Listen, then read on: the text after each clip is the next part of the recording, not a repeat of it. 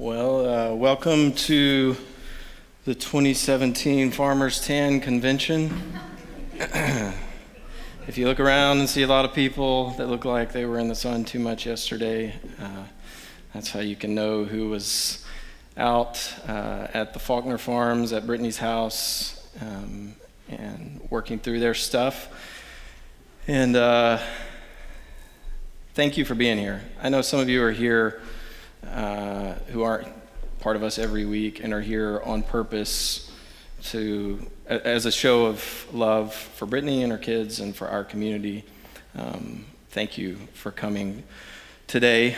This morning, I don't know what Easter morning was like on your house, at your house. We had some discussion in our house about whether this story should be told or not, because it reveals that we were watching TV in our home on Easter morning. But an episode of Little House on the Prairie was on our television, because that's how we roll on Easter morning.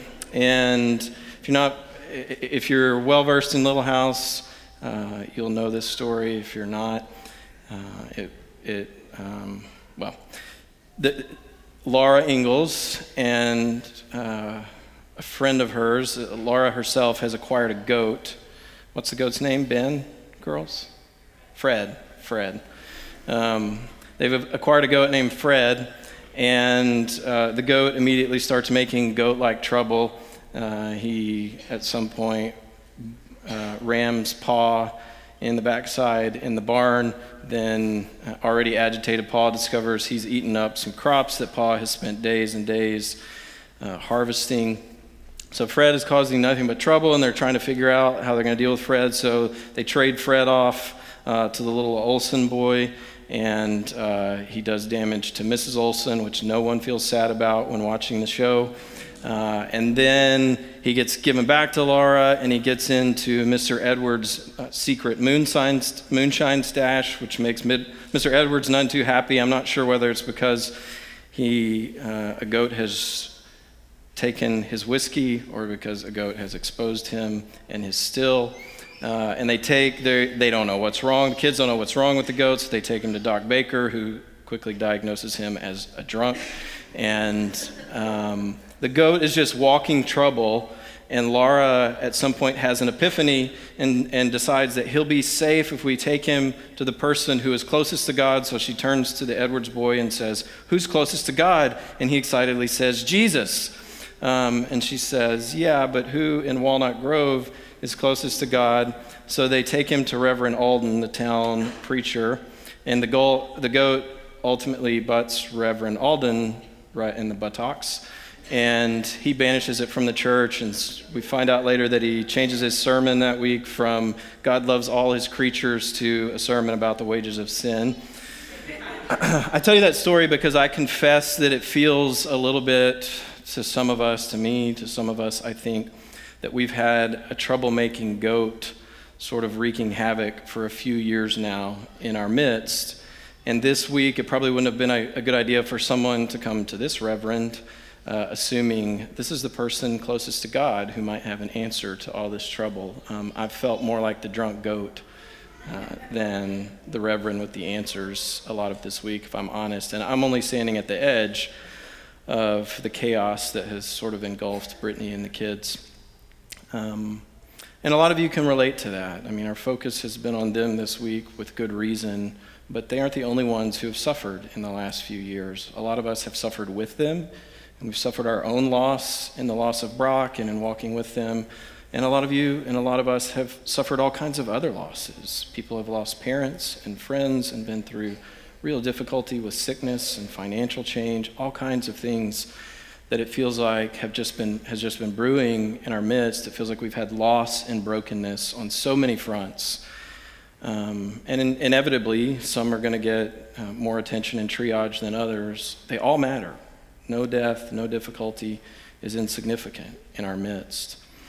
And when these things come and sort of shake our foundations, we often sort of mentally have the right answers. If we've grown up in the church, if we're Christians and we've been taught this is the correct doctrine, this is what happens in life and how you respond to it when hard things happen and how you know where God is and what we often know all of the right answers. If we were given a test, we have all those essential components of knowledge or belief or doctrine, but we can't always seem to fit them together when this stuff comes in a way that we can reconcile that stuff with the reality that we're living in. And sometimes it's the relentlessness of that reality that we're living in that makes it hard for us to make sense of all those answers that we have. So I think it's been a bit easier for some of us to relate to Good Friday or to what we did last week in walking through these stations of the cross, the suffering of Jesus, than it has been to relate to Easter or to feel that hope and that joy of Easter. And that doesn't make any of you uniquely messed up or shallow in your faith, if that's the case for you. I've watched so-called spiritual giants brought to their knees by a fraction of what some of you have experienced in the last few years. I've seen renowned systematic theologians who have, on paper, created the way of making sense of all these things for hundreds or thousands of other people completely undone by suffering and loss. And all of their paper answers didn't do it when that entered their life. And so as we reflected last week, as we reflected on these stations of the cross, if you weren't with us, these 12 paintings on the sides in the room here depict the stations of the cross, the journey that Jesus walked of suffering up to the cross. As we reflected on these last week, I assure you that not only were there spiritual giants of our day, but the disciples, the early disciples of Jesus themselves, were devastated from Good Friday to Easter Sunday, and some of them well beyond because they couldn't make sense of what happened immediately on Easter Sunday, right? But these were people who, as we talked about last week, were following a man that they were convinced, this is the Messiah, this is the one, and then all of a sudden, for 3 days, he was another dead body. That was their reality. It may sound like sacrilege for some of you to talk about Jesus that way, but that's what he was to them after he died. And so for some of you, as a life has unfolded, you've watched your own faith go through Good Friday and die. And you're now sitting in that in-between, waiting to see if anything will come alive again. That's where some of us are, where some of you are. And if we're honest, if we're kind of trying to get a feel for the room, because not everybody's in the same place, some of you have a faith that has moved forward from your own struggles or the struggles that you've walked through with other people, and you're doing fine, and you're kind of weary from walking through all the difficulty or being around all the difficulty. We don't like to say that out loud, but that happens. It happens to all of us. And some of us are dealing with that now or in certain times. And I'm not a systematic theologian, and even if I was, I wouldn't be able to give you a perfect explanation for any of that. And I certainly wouldn't be able to enable you to no longer feel the pain or the suffering or the emptiness of a fractured faith. I can't give you that today. What I can offer today, and what I want to do briefly today, is very, very simple. I think it's important for us to acknowledge life as it is, full of struggle and pain and joy and hope, and all of those things often mixed together in a way that we just don't know how to make sense of. And in the midst of that, I can point to Jesus. To Jesus as he suffers, to Jesus as he dies, and to Jesus as he walks out of a grave where he was dead and buried, completely dead, fully dead and buried. And so as we do those two things, I think we find power not in completely understanding, that's not the goal, but in being able to see our reality as it is, to acknowledge it, to understand that life is as it is. And at times it's very difficult. But to see that, to see our reality as it is, to see a new reality break through in Jesus, and to see that new reality, that new kingdom, not just a new cosmic reality, which is what breaks through in Jesus. There's a new reality for all of creation when he comes in. But to see that create new life, really create a new kind of living for us specifically. in a life that is not free from difficulty, but a new life that's actually born out of Jesus' affliction and ours. And that's where I want our eyes to go today. I want us to understand when we throw around religious phrases, when we talk about resurrection, when we talk about life from death, what does that mean? What does it mean for us actually to see new life emerge through, to come out of our suffering and even death? The scriptures don't shy away from our reality. Even after that first Easter, and even as people who know and follow Jesus, the reality is often harsh. And I want us to look at a couple of passages of Scripture that acknowledge that. These first two passages that we're going to look at, Brittany texted to several of us before we went to her house yesterday morning, and it kind of altered the direction of what I'm doing even today. But in 2 Corinthians 4, Paul says this: "We are afflicted in every way, but not crushed. Perplexed, but not driven to despair. Persecuted, but not forsaken. Struck down, but not destroyed. Always carrying in the body the death of Jesus, so that the life of Jesus may also be made visible in our bodies. For while we live, we are always being given up to death for Jesus' sake, so that the life of Jesus may be made visible in our mortal flesh. So death is at work in us, but life in you." It's another translation that handles part of that passage this way. It says in verse 8, "We are bewildered at times, but we do not give in to despair." And then I love this phrasing: "We always carry around in our bodies the reality of the brutal death and suffering of Jesus. As a result, his resurrection life rises and reveals its wondrous power in our bodies as well. For while we live, we are constantly handed over to death on account of Jesus, so that his life may be revealed even in our mortal bodies of flesh." And then in the next chapter, in 2 Corinthians 5, Paul goes on to say this: "For we know that if the earthly tent we live in is destroyed, we have a building from God, a house not made with hands, eternal in the heavens. For in this tent we groan, longing to be clothed with our heavenly dwelling, if indeed, when we have taken it off, we will not be found naked. For while we are still in this tent, we groan under our burden, because we wish not to be unclothed, but to be further clothed, so that what is mortal may be swallowed up by life. He who has prepared for us this very thing is God, who has given us the Spirit as a guarantee." So there's some good news for us here if you mine it out, if you sort of distill out the good news, but it's not really the good news that we're often looking for in the midst of hardship or suffering. We're looking for an end to our suffering. We're looking for it to relent. We're looking for a limit. We're looking to hit that point where it's reasonable for us to say, this is enough, and anything past this point is too much. And so when we cross that threshold of what feels like enough and what becomes too much, we suddenly have a problem with God. I had a problem with God Tuesday. I spent most of Tuesday in my head just saying, this is too much. It's too much. And that's what we're looking for when things are hard for us or for people we love. We're looking for that point where it stops and we can say, God sees us. God is good because he has put a stop to these circumstances which feel like too much.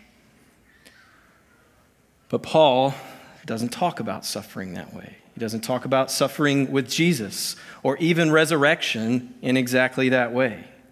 He says, we don't have a tent or a dwelling that we're looking for that's finally safe and secure circumstantially. He says we have a tent that's being destroyed.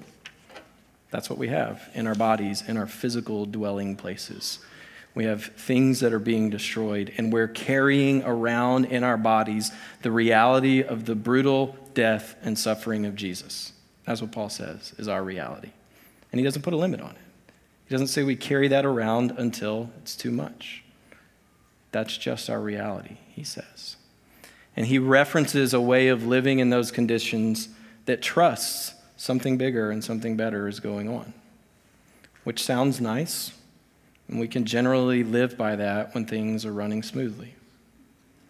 It's just that when the destruction comes, when we experience the reality of what he's talking about here, the reality of the brutal death and suffering of Jesus, it's hard to just close our eyes and click our heels together and say there's no place like home and think about heaven and feel better about everything. It just doesn't work, or it doesn't work for very long, or it doesn't work for most of us. But that kind of escapism is not the answer anyway. It's what a lot of Christianity will sell you. It will sell you just pretend that what's happening isn't happening, or just think or focus on heaven enough that you don't really feel it, or you don't really experience the reality of what we're going through. It's just not from the Scriptures. The Scriptures don't tell us that's how we can live and be okay. That kind of escapism is not the answer. We're not going to feel better just waiting for relief, or just blindly trusting that God has our best interest in mind while we're suffering. We're going to experience real life even as we carry around the suffering of Jesus in our bodies, when we get a glimpse of this new reality of the kingdom that comes in with Jesus. In John 11, Jesus says this to people talking about life and death and eternity and resurrection. He says this: you don't have to wait for the end. I am, right now, resurrection and life. Those who believe in me will live even in death. And everyone who lives believing in me does not ultimately die at all. Do you believe this? And that's a question that we get asked, I think, by the Lord in the midst of our suffering. And an answer most of the time is, I want to believe, help my unbelief. I believe, help my unbelief. I want to believe this, but I'm having a hard time reconciling my reality with this truth. Paul walks through, I think, the essence of this, of what God is doing in and through Jesus in the book of Romans. And I want to take you through 3 quick passages from Romans where he takes us through what I think is what comes in Jesus, the way that this new reality, this new kingdom breaks into even our most difficult circumstances through Jesus. In Romans 4, he describes God, the God that is revealed in Jesus, as the God who gives life to the dead and calls into existence the things that do not exist. One of my favorite passages in all of the Scripture. This is the God we're talking about, and it matters as context for the next 2 things you're going to see him write. This is who he believes. This is who he understands God revealed in Jesus to be, the God who gives life to the dead and calls into existence the things that do not exist. He is changing reality as we understand it. Jesus is, when he comes and brings his kingdom. In Romans chapter 6, Paul says this: to put it another way, if we have been united with him to share in a death like his, don't you understand that we will also share in his resurrection? We know this: whatever we used to be with our old sinful ways has been nailed to his cross. So our entire record of sin has been canceled, and we no longer have to bow down to sin's power. A dead man, you see, cannot be bound by sin. But if we have died with the Anointed One, we believe that we shall also live together with him. So we stand firm in the conviction that death holds no power over God's anointed, because he was resurrected from the dead, never to face death again. When he died to whatever power sin had once and for all, and now he lives completely to God. So here is how to picture yourself now that you have been initiated into Jesus the Anointed. You are dead to sin's power and influence, but you are alive to God's rule. New reality. He's changed the rules under which we live. In Romans 8, he says this: and Christ lives within you. So even though your body will die because of sin, the Spirit gives you life because you have been made right with God. The Spirit of God who raised Jesus from the dead lives in you. And just as God raised Christ Jesus from the dead, he will give life to your mortal bodies by this same Spirit living within you. To put it succinctly, Paul is saying in his death and resurrection, Jesus In the way that we would like to think, we think in terms of time, we think most often in a linear fashion. And so in the way that we would like to think Jesus would come in and put an end to sin and suffering and death, we think, well, once he shows up, that should be the end of it. And this is often why we get angry or bitter or confused about who God is and whether he's real, whether he really loves us, because our expectation is that if that's all true, if all these things we say about God and his love are true, then he should step into time, and that should be the end of all of the heartbreak. There shouldn't be any after Jesus arrived on the scene, but that's not how it works. To do it that way would be wonderful, in a sense, if he had done that, but it wouldn't be complete. It would create this marking in time where, hallelujah, no more suffering or death from this point forward, but the whole history of the world before that moment would stand as this unthinkable sadness. Because, at some point God came and put an end to it, but thousands of years of death and devastation before that he's done nothing about. He just finally put a stop to it. We'd still have questions about his character and who he is. The cross would become a monument to the absence of God and all the suffering before Jesus came. If that's how it worked, if that's what God had done. But at the cross, Jesus is not just stepping into time and doing something completely new, making everything that happened before irrelevant. He's not just closing the book on everything that came prior to his life, his death, and his resurrection. He's working, the scriptures tell us, he's working within that creation, within that time, within that story, to actually undo the ugliness inside of it, past, present, and future. It's more than just putting a stop to something that's been going on. It's coming within that thing and undoing all the sadness for all time. It's actually taking the power even of the brokenness that came before Jesus and removing the power. He's abolishing from within our world, within our actual lived lives, everything that corrupts and damages and attempts to destroy his good creation, including and especially life itself. So instead of just putting an end to suffering and death once and for all, he actually unravels the power of sin and suffering and death, and he reverses its effects for all time. So though our sufferings remain with us physically, we know this is true. There's no amount of preaching or pretending that will change that. We know that even after Jesus came and lived and died and rose again, our hardship and our sufferings are still here. They're still with us. When we experience them, we are bearing in our bodies the brutal suffering and death of Jesus that reverses the curse of sin and death.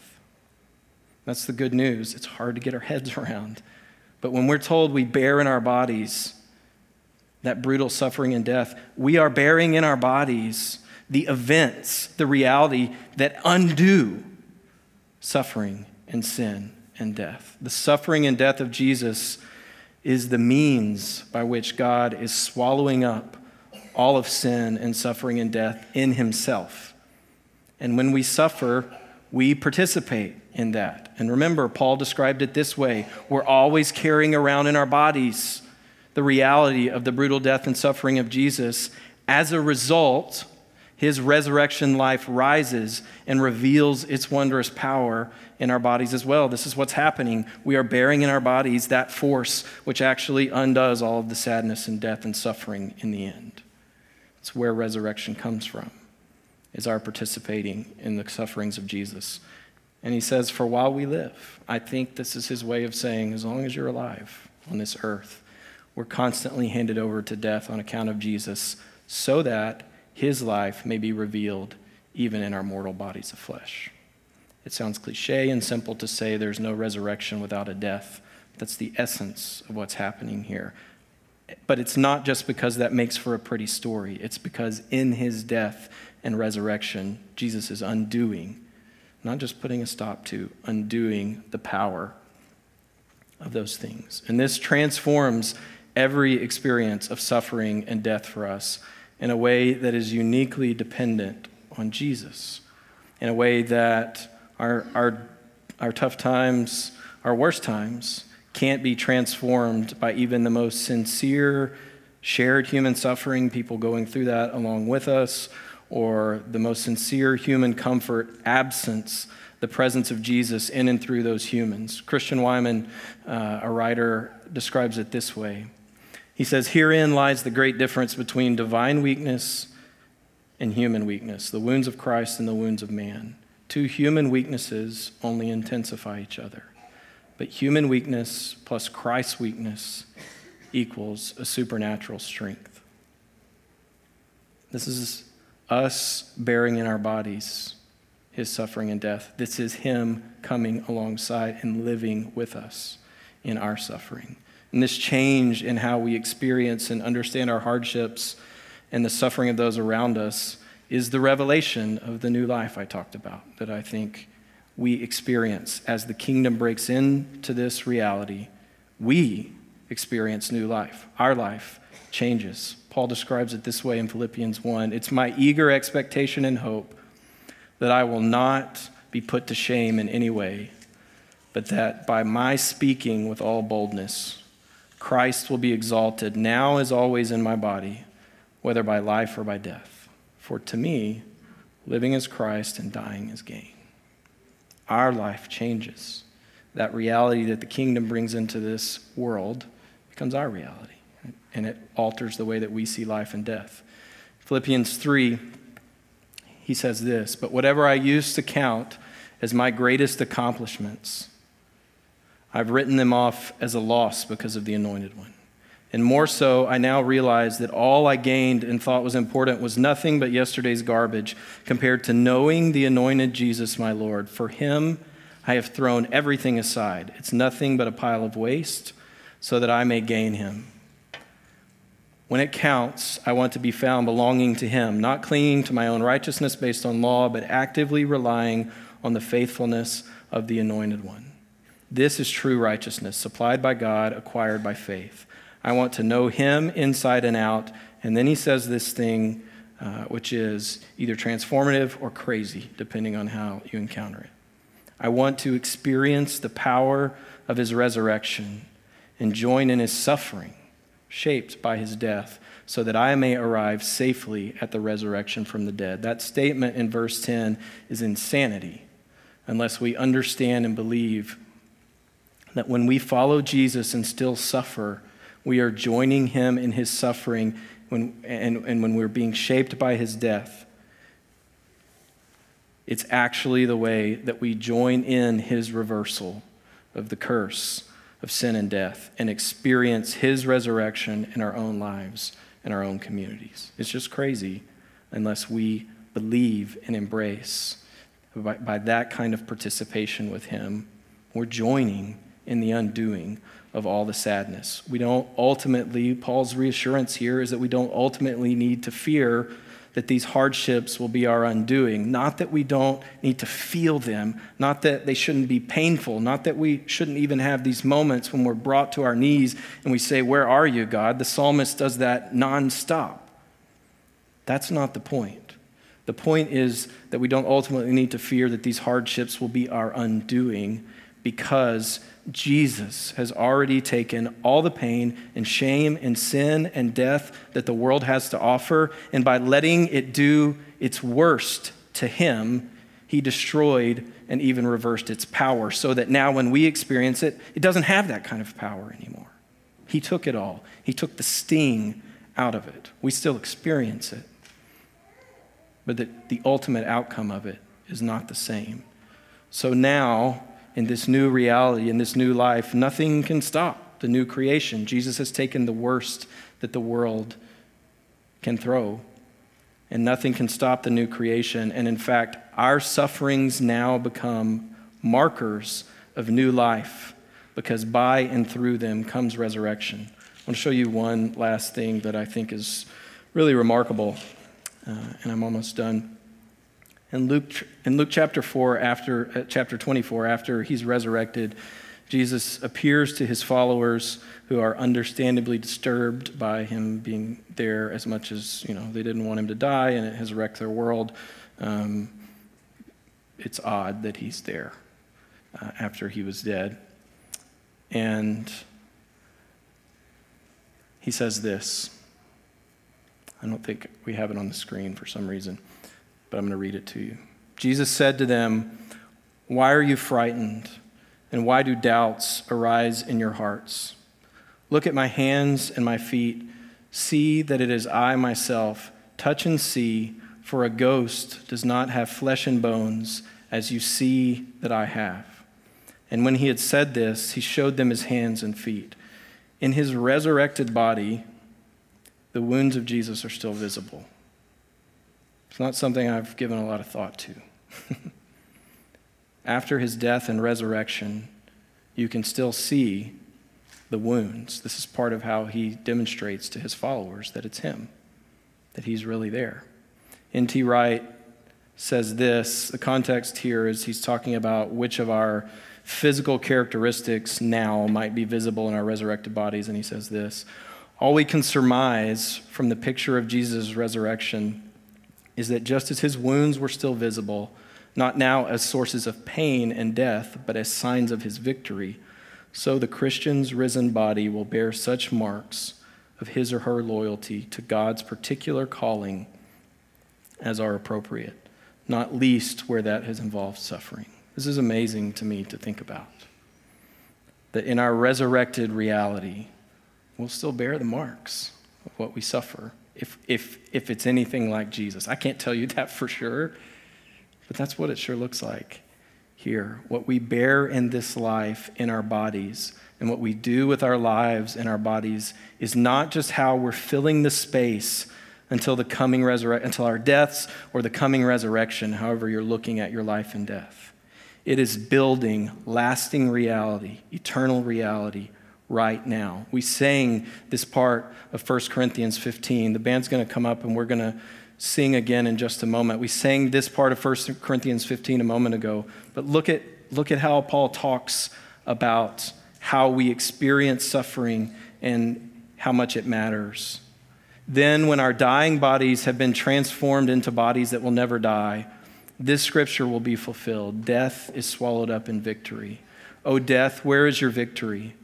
O death, where is your sting? For sin is the sting that results in death, and the law gives sin its power. But thank God, he gives us victory over sin and death through our Lord Jesus Christ. So, my dear brothers and sisters, be strong and immovable. Always work enthusiastically for the Lord, for you know that nothing you do for the Lord is ever worthless." What we do, what we experience now, is not wasted. It's not worthless. It's not in vain. It will come to fulfillment and completion in God's future. That includes our suffering. That includes our hardship. Is it still painful? Absolutely. And sometimes it's painful beyond what we can bear ourselves. We're carrying in our bodies. It's silly for Christians to belittle pain and suffering, to try to pretend that it's no big deal. Paul says we're carrying in our bodies the brutal reality of Jesus' suffering and death. That's what we're carrying around sometimes. And it feels like too much at times. But we're afflicted in every way, but not crushed. We're bewildered. This week, we've been bewildered, but not driven to despair. We're persecuted, we're not forsaken. We're struck down, we're not destroyed. Because for while we live, we're always being given up to death for Jesus' sake, so that the life of Jesus may be made visible in our mortal flesh. So death is at work in us. It is. But life is at work in you. We're not just toiling to make the best of things, to mitigate the damage, to pass the time until the end. We are filled with the power that raised Jesus from the dead, and we are building with that power into God's future, good or bad, that comes at us. We're filled with that power, and we're building into God's future. All of our labor, all of our investment that is fueled by the Spirit of resurrection is even now eternal. It's not temporary. It's not just for now. It has a place in God's future and your future. These things we build, even in our deepest sadness and suffering, will have a place in the eternal kingdom. They won't be merely memories in heaven, good memories or bad memories. They will be part of the new creation. They will be markings of resurrection victory because, as Paul says, this God who we serve, who is revealed in the crucified and resurrected Jesus, is the God who gives life to the dead and who calls into existence the things that do not exist. Pray with me.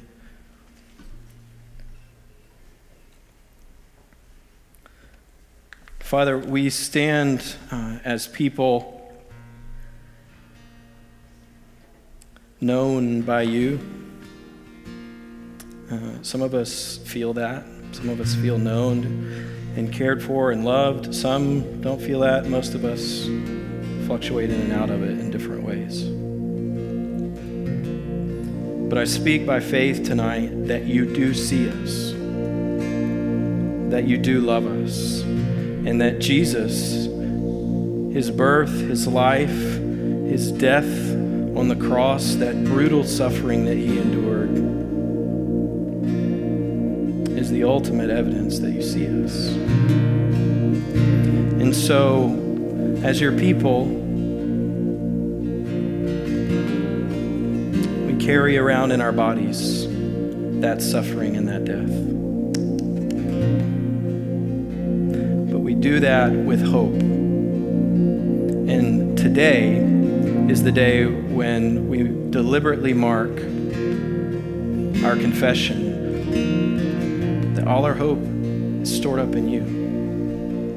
That if we're going to bear this brutal reality, that it will result in real life. So fill us with that faith. Fill us with that faith.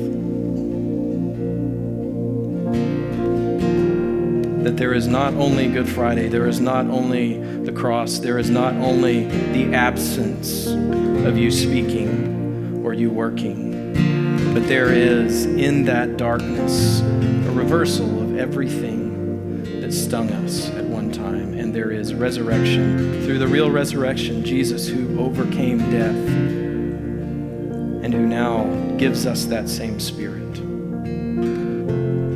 Show us who you are. Change our lives by the power of your resurrection.